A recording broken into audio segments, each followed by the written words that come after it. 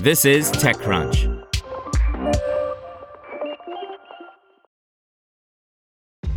This episode is brought to you by ShipStation.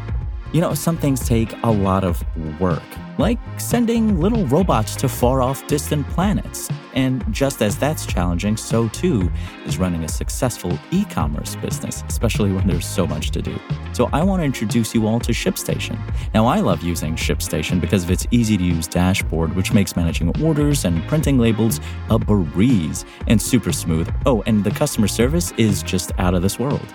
It's exactly what you need to help grow your business. Sign up for your free 60-day trial at shipstation.com/technews. That's shipstation.com/technews. Transfr, a VR platform for workforce training, raises $40 million. By Kyle Wiggers. Transfr, a startup creating VR tools for training and career development, today announced that it raised $40 million in a Series C round led by ABS Capital, with participation from JP Morgan Chase Impact Finance, Advisory, Lumos Capital Group, Acadian Ventures, Spring Tide Capital, Firework Ventures, and Album. The round brings Transfr's total raise to $90 million, and CEO and founder Bharani Rajakumar says that it'll be put toward building out Transfr's executive team, scaling its platform, and investing in the creation of new training simulations that cover a wider range of skills and scenarios. Transfr also plans to expand its foreign language offerings, specifically its training courses in Spanish, and enhance its existing offerings with new content. This Series C growth capital investment round was led by ABS Capital to further develop Transfr's virtual reality simulation and training platform and to expand its programs to accommodate its rapidly growing customer base, which has more than doubled year over year from 2019 to 2023, Rajakumar told TechCrunch in an email interview. The hype around VR might have subsided somewhat, but Transfr has shown to have impressive staying power with a customer base that now spans government agencies, Fortune 500 companies, community organizations, workforce development groups, K-12 schools, and higher ed institutions. Rajakumar claims that Transfr is installed in more than 1,000 locations around the U.S. and has facilitated almost 400,000 training simulations. In less than 3 years, the company has grown from serving customers in only one state to working with nonprofit, public sector, and enterprise partners in more than 40 states, he added. Transfr is Rajakumar's second company after LearnBop, a math tutoring app that was acquired in 2014 by for-profit education company K-12. The success of LearnBop, Rajakumar says, fueled his ambition to create new tech-forward resources for education and upskilling. Hence, Transfr. Transfr combines virtual reality demos with hands-on training, aiming to provide learners in industries such as manufacturing with realistic experiences.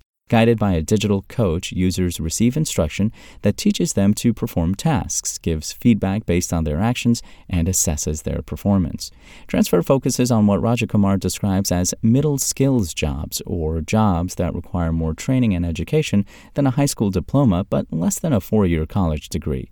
Middle skills jobs make up close to half of the U.S. labor market, but it's estimated that only around 40% of workers are currently trained to the middle skill level. But you might wonder, how can VR courses possibly measure up to the viscerality of on-the-job training?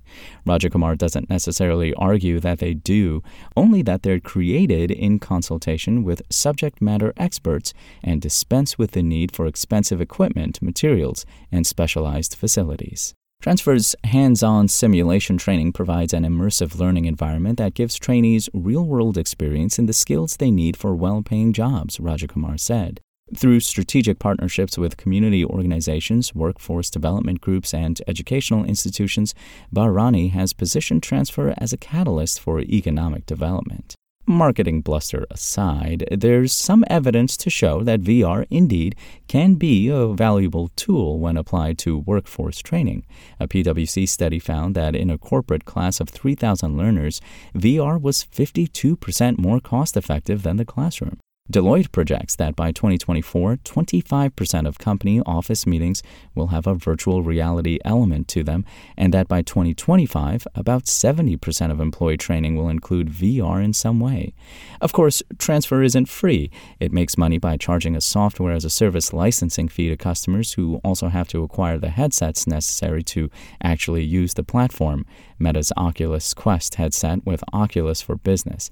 But Rajakumar makes the case that it's far more accessible than many of the real-world upskilling programs out there. From high school students looking to explore career options to adults trying to gain career stability to the formerly incarcerated looking to re-enter the workforce, Transfr makes it easier and safer to develop the skills necessary to secure well-paying, family-sustaining jobs, Rajakumar said.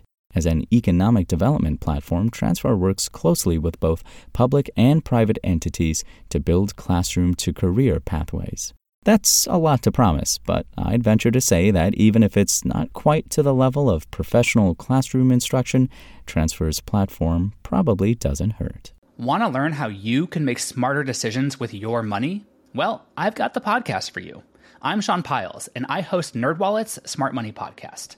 Our show features our team of nerds, personal finance experts in credit cards, banking, investing, and more. And they'll help you make the most of your money while cutting through the clutter and misinformation in today's world of personal finance. You'll get clarity on strategies to help you build your wealth, invest wisely, shop for financial products, and plan for major life events.